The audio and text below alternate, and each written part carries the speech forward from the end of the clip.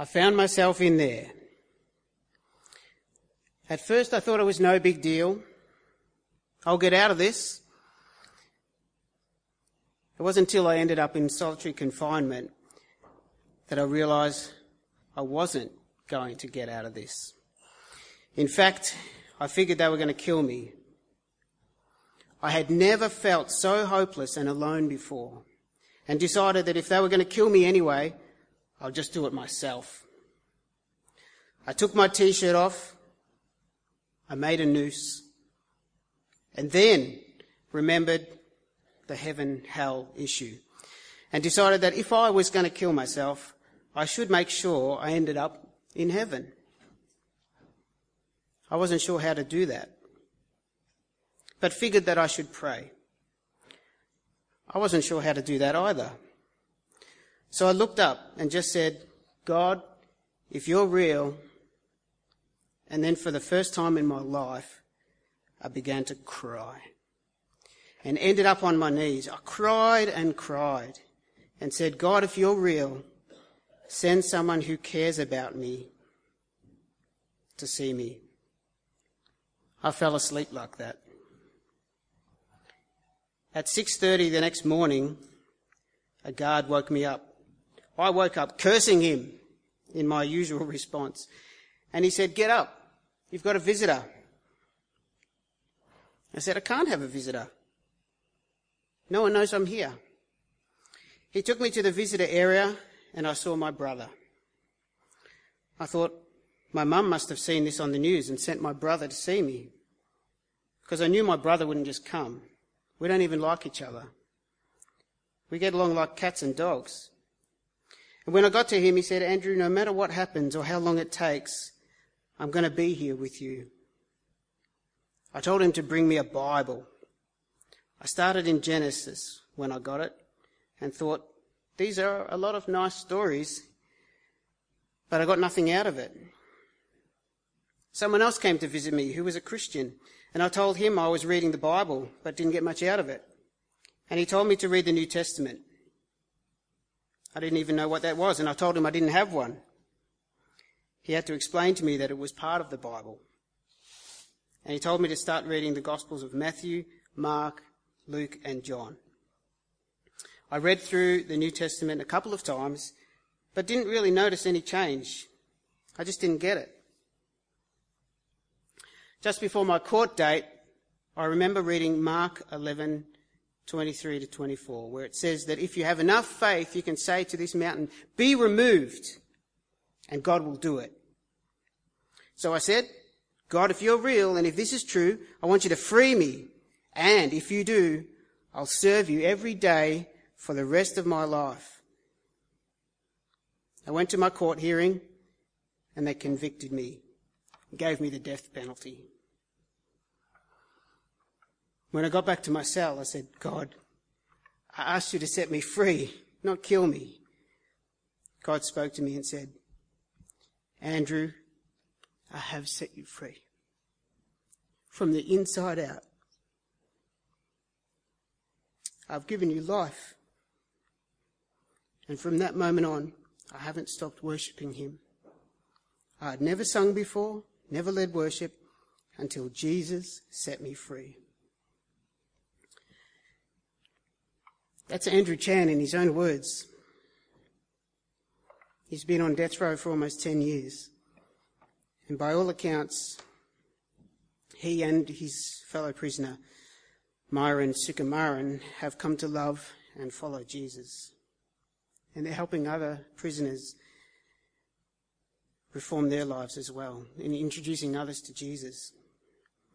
And this very week, the Indonesian government has been taking steps to enact the punishment that the court gave. Why am I telling you this? Well, firstly, if you're encouraged to hear what God can do in the life of someone like Andrew Chan, hopefully it demonstrates to you what God can do in any life. God can take a hardened criminal, turn him around. Secondly, regardless of where they end up in terms of whether they're pardoned or not, whether they are given life sentence instead of death. It's obvious to me that God has worked to reshape them. The most horrible of circumstances has absolutely crushed them, and yet God has seen fit to reshape them into something that he can use. Thirdly, if you think that Andrew Chan and Myron Sukumaran deserve their punishment or don't deserve their punishment, either way, we look at Joseph and say Joseph didn't deserve his punishment. It's clear. Andrew and Myron took a risk. They went smuggling drugs despite the possible consequences. Joseph, on the other hand, is in jail because he refused to give in to the sexual advances of his boss's wife. And it's apparent that Joseph seems to have received a life sentence because despite the good that he's doing in jail, helping other prisoners to reform, Joseph is still in jail and he doesn't seem to have any hope of release. The one hope that he had, wording up the cupbearer who got out and had the ear of the Pharaoh, seems to have failed. It's now been 2 years since the cupbearer got out.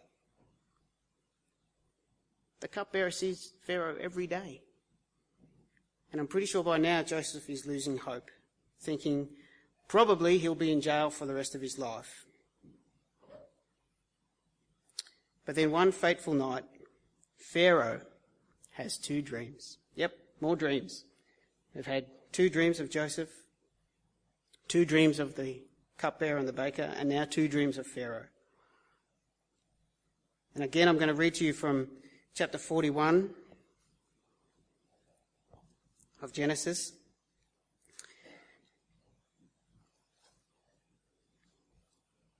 And if you have a hard time following along, it's because I'm skipping some verses. When 2 full years had passed, Pharaoh had a dream.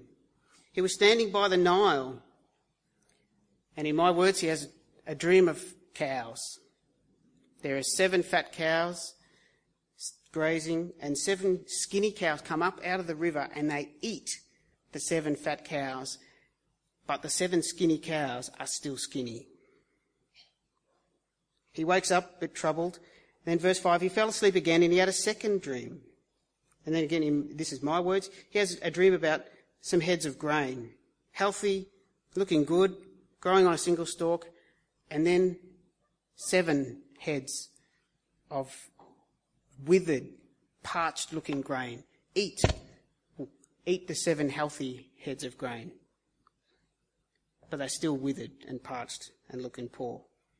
And in the morning his mind was troubled, and so he sent for all the magicians and the wise men of Egypt. Pharaoh told them his dreams, but no one could interpret them for him.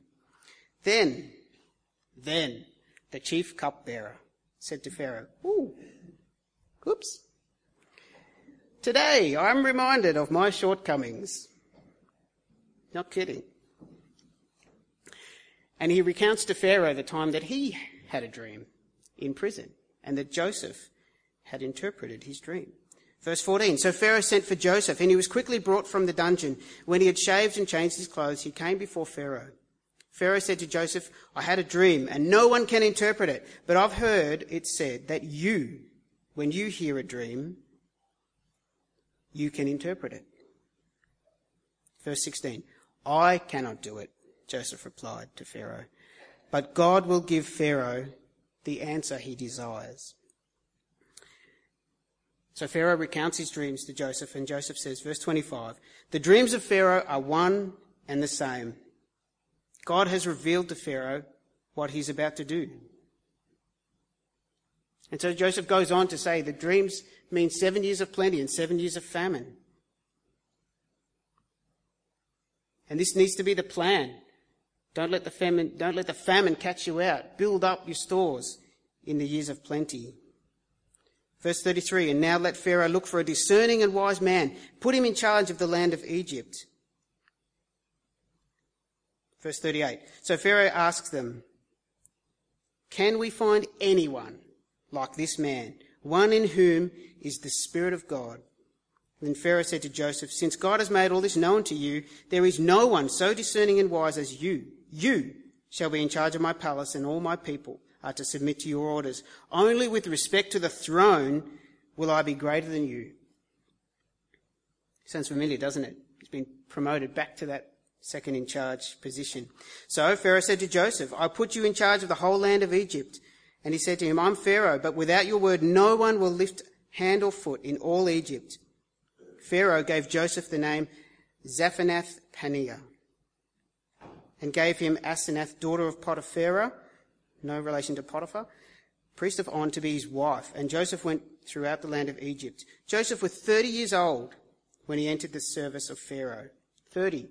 It's not very old these days. Some people haven't left home by the time they're 30. And Joseph went out from Pharaoh's presence and travelled throughout Egypt. Verse 50, before the years of famine came, 2 sons were born to Joseph by Asenath, daughter of Potiphar, priest of On. Joseph named his firstborn Manasseh, and he said, "It's because God has made me forget all my trouble and all my father's household." The second son he named Ephraim, and said, "It's because God has made me fruitful in the land of my suffering." Verse 55, when all Egypt began to feel the famine, the people cried to Pharaoh for food. Then Pharaoh told the Egyptians, "Go to Joseph and do what he tells you." And all the world came to Egypt to buy grain from Joseph, because the famine was severe everywhere.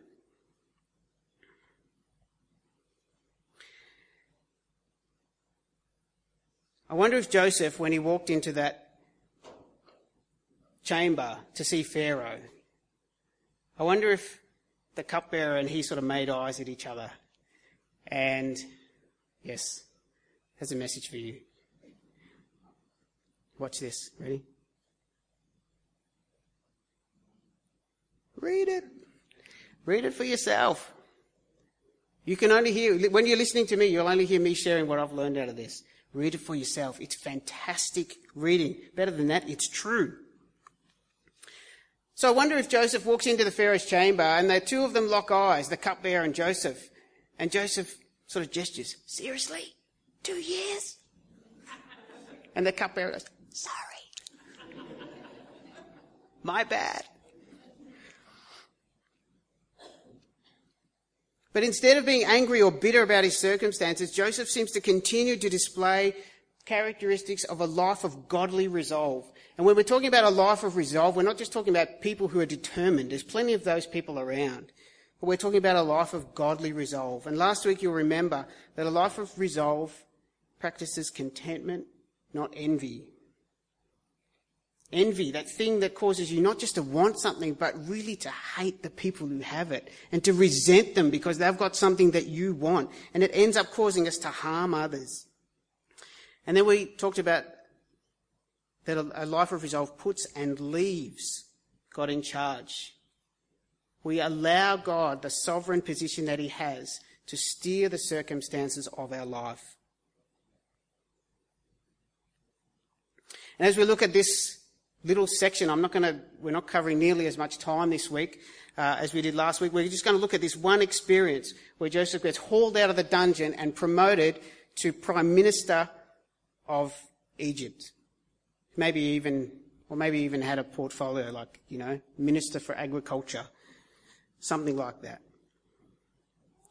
And as we look at this circumstance, this experience that Joseph had, it confirms to us a few more characteristics of a life of godly resolve. First of all, a life of resolve does not carry a grudge.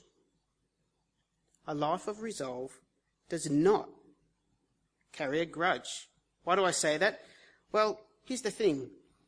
If you got promoted to a position of a significant power and you really had a beef with someone, this is your big chance. This is your moment. Beforehand, you wished you could have got at them. Now you can. And boy, if Joseph wanted to, he could have. He is now second only to Pharaoh.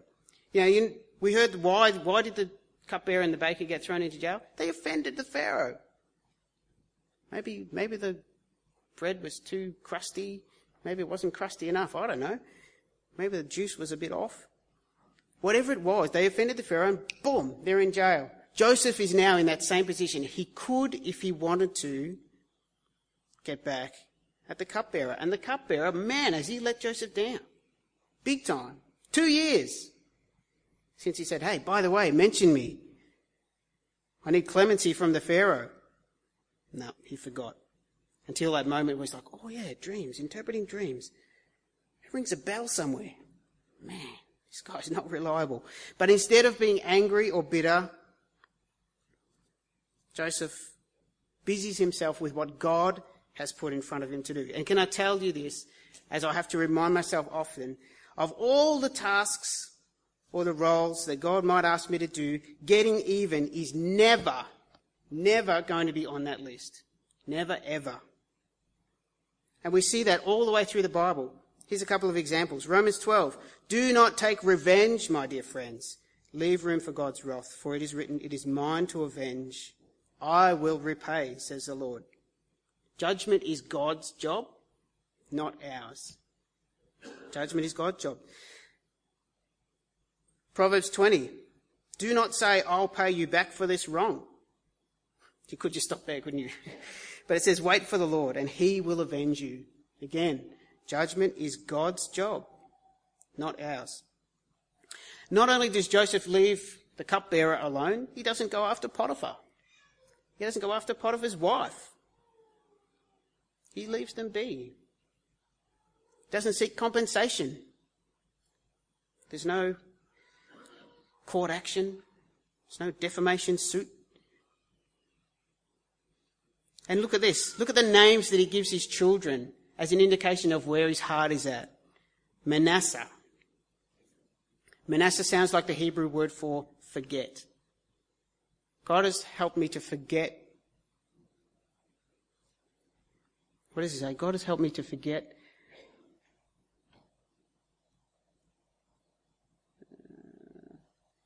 I can't see it there. But he says, forget my family, forget my troubles. Doesn't mean he's not remembering. Doesn't mean he's like, oh yeah, I think something bad happened to me once, but I can't remember it. No. He's choosing not to bring it up and dwell on it. He's choosing not to dwell on the things of the past. And then the name he gives his second son, Ephraim. Fruitful. Sounds like the Hebrew word for fruitful. He remembers what has happened to him. He says, God's allowed me to be fruitful in the land of my suffering. He knows that he has suffered big time, but he's acknowledging that God has allowed him to bear fruit in the very place where he has suffered so much. That kind of reminds me of Andrew Chan. Deserving or not, God has allowed him to bear fruit where he is. What an act of grace. I know some of you have suffered terrible, terrible wrongs in your lives.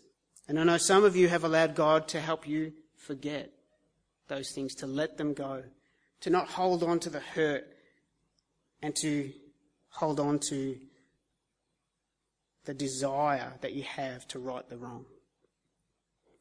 I know other people in my circles, at least, who have suffered wrong, and I say this with gentleness, they're a little bit like Siri. You know who Siri is? Siri's the little voice in here, in my iPad. I can talk to Siri and Siri talks back to me.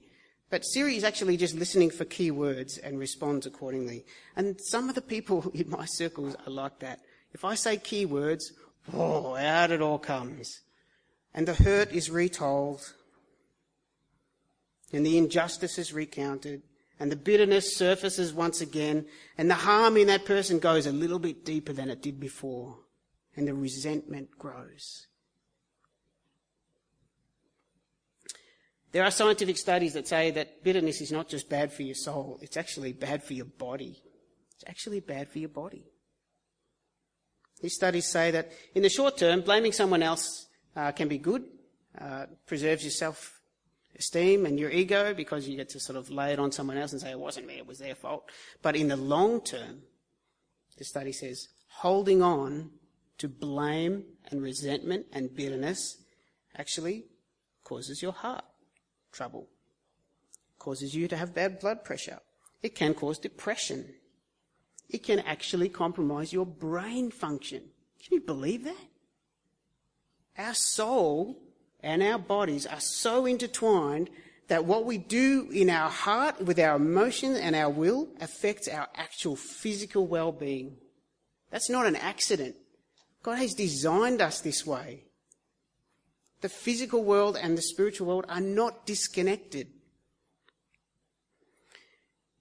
I know some hurts are really hard to get over, and I don't pretend to be an expert in dealing with big hurt. But can I tell you, I know this much. It is not God's desire for us to carry bitterness. It is not God's desire for us to carry bitterness. God calls us to let his love come in so that his love, not your love, his love can flow out. Ephesians 4 says, get rid of bitterness and rage and anger, brawling and slander, along with every other form of malice. Be kind and compassionate to one another, forgiving each other, just as in Christ God forgave you. What's the measure of forgiveness for us who choose to follow Jesus? Jesus' example, that's the measure. If Christ could forgive those who betrayed him, who killed him, an innocent man, that is the standard we're called to. But, again, we're not called to that ourselves. Man, if you killed me or one of my kids, I'd find it really hard to forgive you. But God calls us to let God's love in so that his love can flow out. Bearing a grudge is actually the opposite of what God wants for you and I. It is the opposite of the gospel. It does not reflect Christ. It reflects pride and fear and hatred. In fact, when I bear a grudge, what I'm actually doing is reserving my right to get back at you. I'm keeping score, and I'm reserving the right to remind you that your score is very bad when it comes to you and I. I'm actually elevating myself a little bit and popping you down there. And I'm saying, just be remembering what you've done to me. And don't ever forget it, because I'm a little bit holier and you are not. That is not God's way. So how can you and I possibly avoid that when other people have done some terrible, terrible things to us? Stuff that seems unforgivable. Well, we are going to get to that in a second. And I hope it becomes clear. Second thing that I observe in this experience of Joseph is that a life of resolve invokes God's power, not ours. Now, I've used a pretty fancy word there, invoke. I'm going to explain to you what that means. Invoke means to call on someone or something for assistance, support, or inspiration. To call on someone or something for assistance, support, or inspiration. As a lawyer, we use this term a little bit. I think we've invoked Section 17 of the blah, blah, blah legislation. I know most of you are just looking at me glazed saying, yeah, whatever. Joseph fronts up to the Pharaoh, and this is his big chance. He had a chance once before to get himself out of trouble. He worded up the cupbearer, hey, all you have to do is tell the Pharaoh my story, and I'm sure he'll let me go. I'm sure he'll give me a pardon. It'll be obvious that I'm not the kind of guy who would have done what I was accused of, and he'll let me out. And now he's in front of Pharaoh thinking, okay, the cupbearer didn't come good, but now here's my chance. Here's my chance to show myself to be a sensible, capable guy who's obviously not the kind of guy who deserves to be in prison. Maybe I'm the kind of guy that Pharaoh would like to have around the palace. If I was in Joseph's shoes, here's the angle I'd take. If I can convince Pharaoh that I've got some special powers, he'll probably want to keep me. Joseph is a slave. Someone's got to own him. May as well be owned by the top dog. And if Joseph had been listening to humanistic motivational speakers on his iPod in his cell every night, they would have been telling him things like this. You can do it. Deep within you, there's an inner strength capable of amazing things. Believe in yourself. If you genuinely want something, don't wait for it. Go get it. Be impatient. I'm literally quoting real things here. I've read these quotes. Stop focusing on the size of your problem and start focusing on the size of you. And so this is Joseph's big moment to impress. And listen to how he responds to Pharaoh. Pharaoh says, I've heard that you can interpret dreams. I've got a dream to tell you. And Joseph says, stop. I can't do it. God can. Joseph, can you interpret dreams? No, I can't. I wonder if Pharaoh's face maybe fell a little bit then. He looked at his cupbearer and said, isn't that what you told me? He says, no, I can't do it. It's God who can do it. He stakes his whole future on God's ability, not on his own. He invokes God's power. He calls on God's power for assistance and support. And guys, can I tell you, that right there is the very essence of the good news about Jesus. Right there. I can't do it. God can. That's it. God loves us. He has a plan for us, but we run away from God because of our sin. Our sin has got to be dealt with. We are on death row because of our sin. We are not in a position to save ourselves. And Joseph said exactly what we need to say. I can't do it. God can. Here's the good news. God did. God did do it. Jesus was the one who took my place and your place on death row. Here's the other thing. If someone did that for someone like Andrew Chan or Myron Sukumaran, do you think that they would voluntarily want to stay on death row? Do you think they would stay in the line for the execution? I don't think so. I don't think so. We need to decide whether we will accept Jesus' sacrifice. If Jesus took your place on death row, then you can hop out of the line. We actually can't save ourselves. Only God can. And it means we still can't save ourselves. But sometimes I think we do this thing. We pray a prayer and we thank God for saving us, and then we go about trying to save ourselves again, or to justify why God would have saved us. We feel much better about our salvation if my life is in good shape, and we feel much worse if my life is in bad shape. We can't save ourselves, not before, and we can't save ourselves after. We can't save ourselves now with holy words, fancy prayers, nice singing, good works, generous giving, righteous living, Bible reading, study, leading, sitting on boards, whatever it is. We can't save ourselves, and we need to stop trying. None of those things will save us. We can't, but God can. And here's the challenge that I've faced. If I believe that I can't, but God can, not only with my eternal salvation, but everything in life, if I believe that I can't do it myself, but God can, then I need to start acting that way. I need to start acting as if I believe that. And I know I don't do that enough. I confessed to my small group the other week, I pray prayers that sort of don't need an answer, or that the answers are a little bit fluffy. And I say things like, I pray that I'll have a good day. And all I have to do is sort of think of something that was good today, and boom, my prayer's been answered. Great. Or I pray prayers that sort of like, dear God, I pray that you'll be with me today. God's already said he's going to be with me. My prayer was answered in advance. It's not a prayer of faith. It's just a prayer it's for the sake of praying. And the question is, for me at least, am I bold enough? Am I bold enough to put in front of God something that will only happen if God shows up and displays his power? Am I willing to invoke God's power instead of my own? Am I brave enough to stake my reputation, my future, on God's abilities?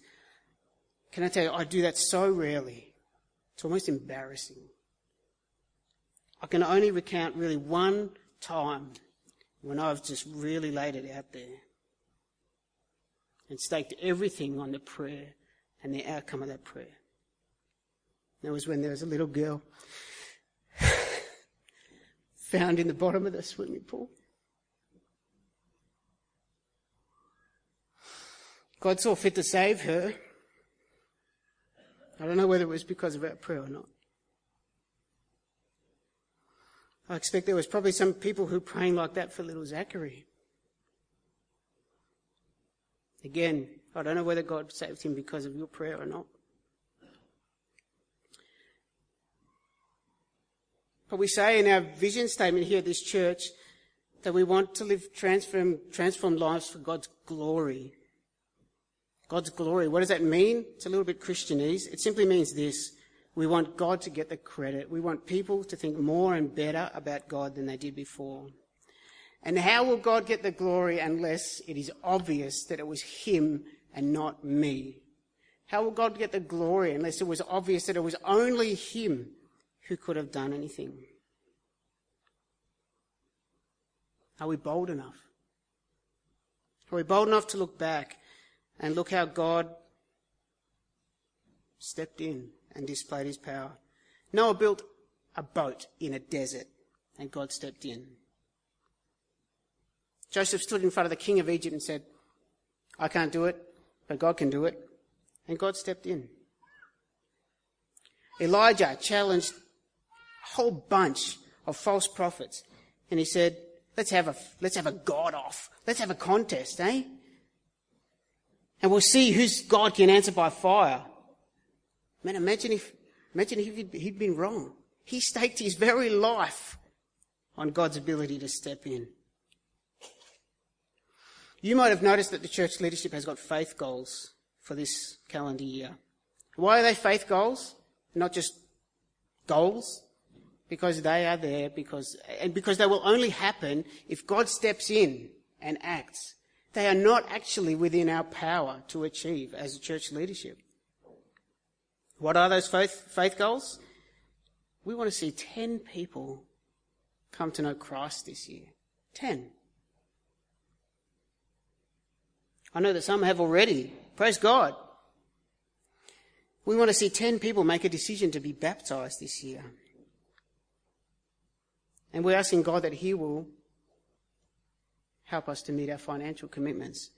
We take those steps in faith. They are actually not outcomes that are in our hands.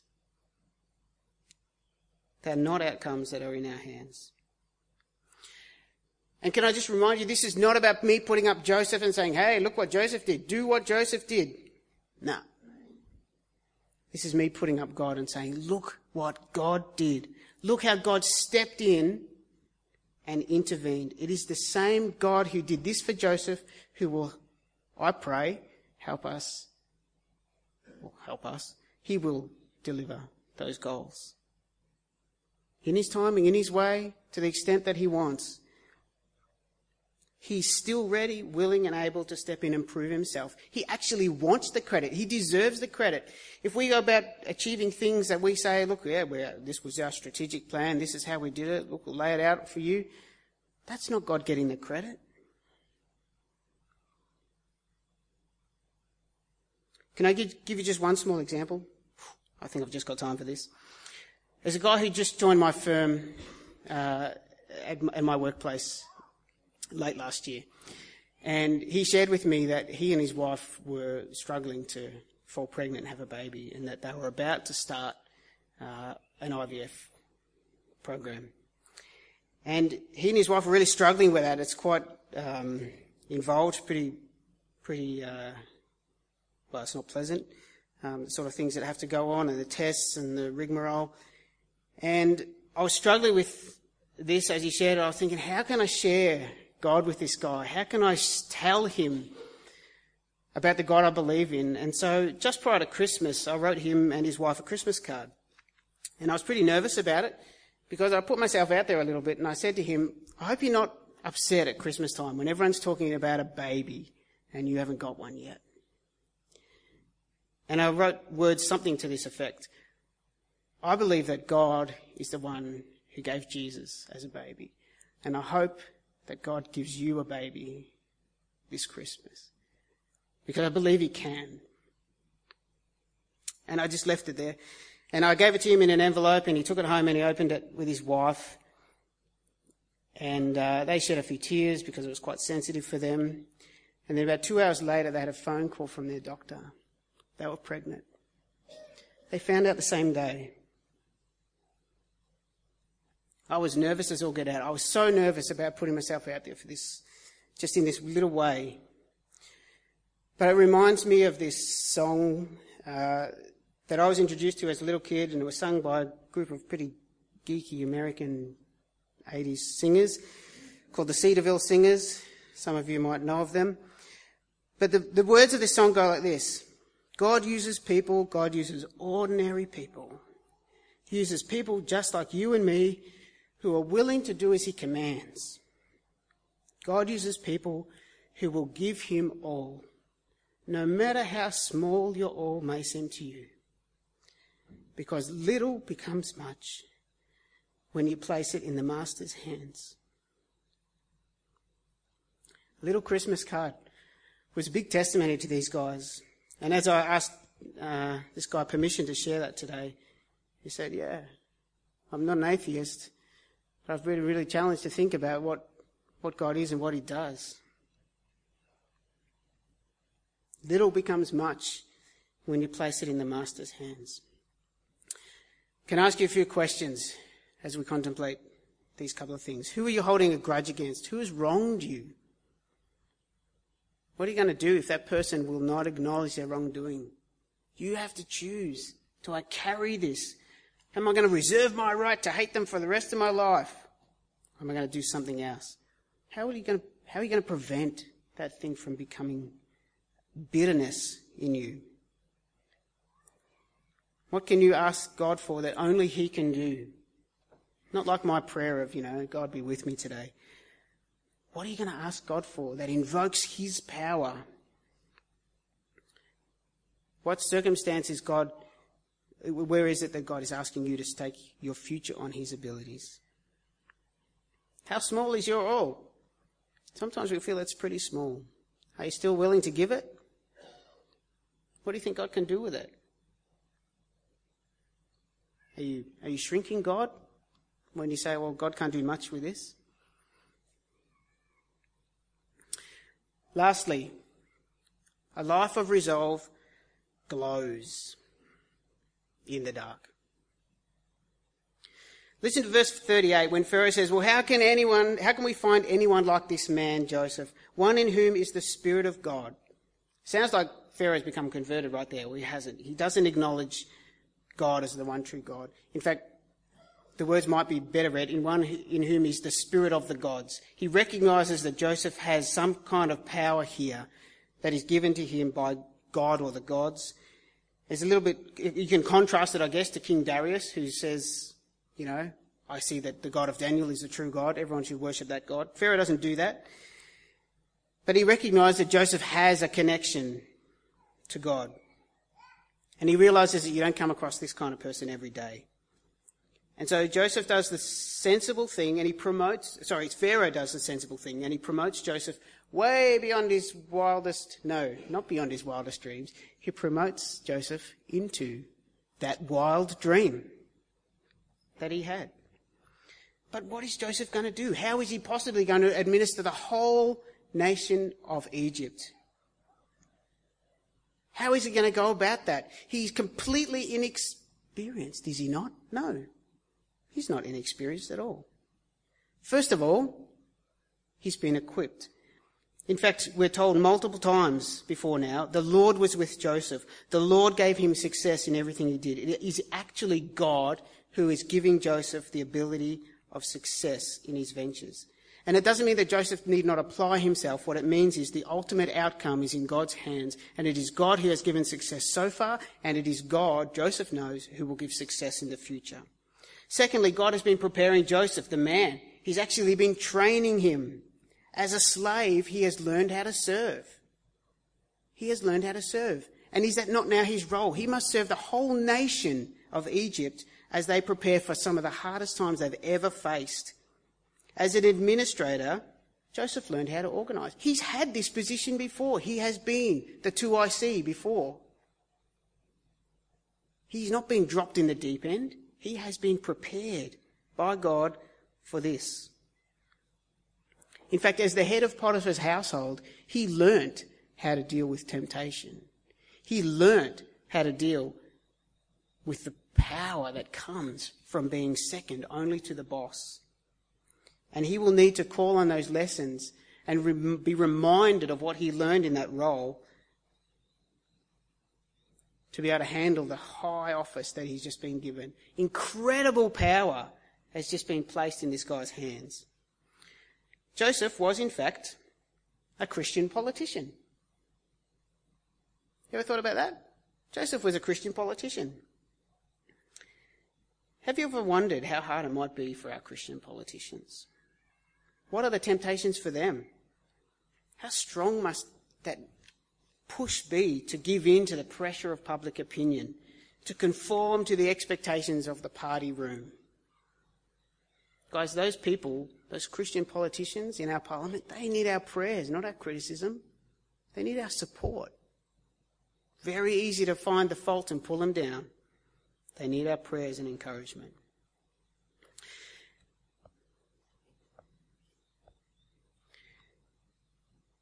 Ever thought about this? You only know if a light is shining when it's in the dark. You only know if a light is shining when it's in the dark. I heard about a guy once who was into the heavy metal rock scene.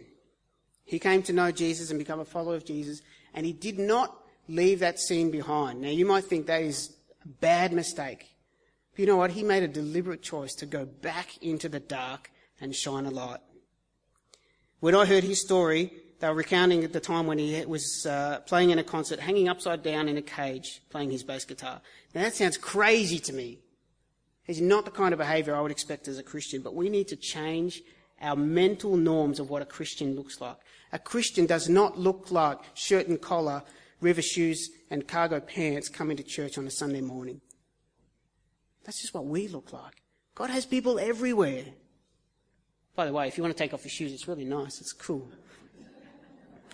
God has people everywhere. And listen to some of the people who've gone into the dark to shine a light. Hudson Taylor, he bucked all the pressure of all the norms that were put on him. He dressed up like a Chinese person and went into China looking like the Chinese. He was shining a light in the dark. John Smith, he went and hung out with bikies. Man, he's a brave guy. He went into a dark place so that he could shine.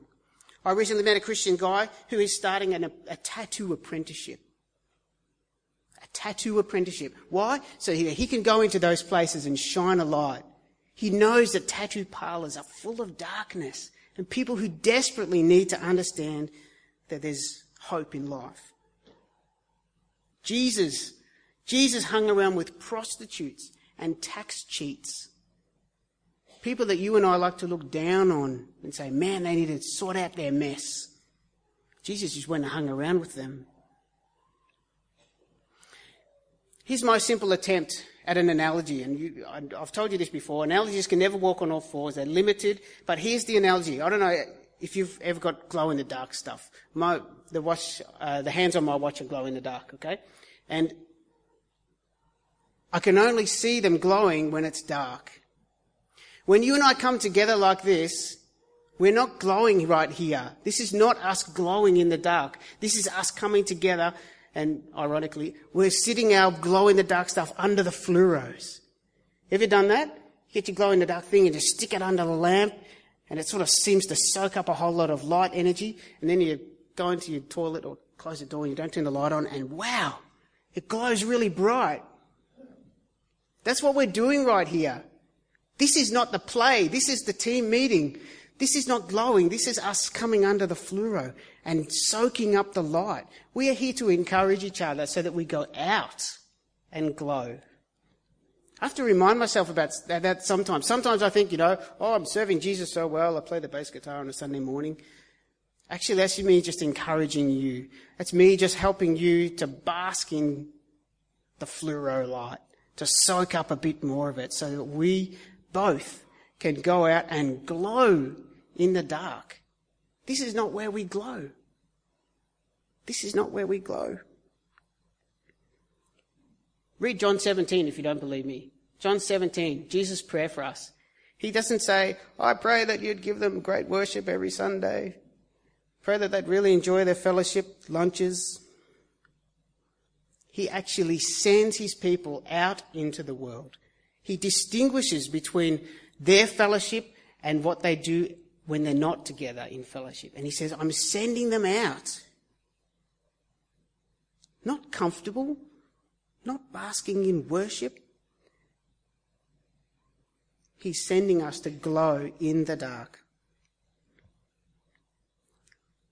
We've talked about that. The baker and the cupbearer's dreams have come true. Pharaoh's dreams are now coming true. But what about Joseph's dreams? What about those dreams he had way back at the start that he foolishly told his brothers about? What about the whole bowing down of sheaves and sun and moon and 11 stars and all that stuff? Well, I'll tell you about it next week. In the meantime, can I ask us these questions? Where is a place? It might not be the only, but where is a place where you can glow in the dark? What steps of obedience do you need to take in order to go into the dark? I was asked the other night to make a list of 10 non-Christian people that I can pray for opportunities to share the gospel. 10. I struggled. I have a feeling I might be in a holy huddle, not spending much time in the dark. Who can you encourage as they seek to glow in the dark? Rather than pick on them and tell them, oh, you shouldn't be hanging around with people with tattoos.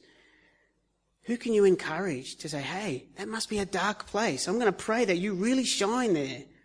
I really hope that people will see in the dark the glow of Jesus. What can you do to encourage those people? I'm sure you can think of one or two. Do others see the Spirit of God in you glowing? If they can't, is it because I'm a DIY Christian? Am I doing DIY? Or am I invoking God's power to say, God, only you will shine, not me?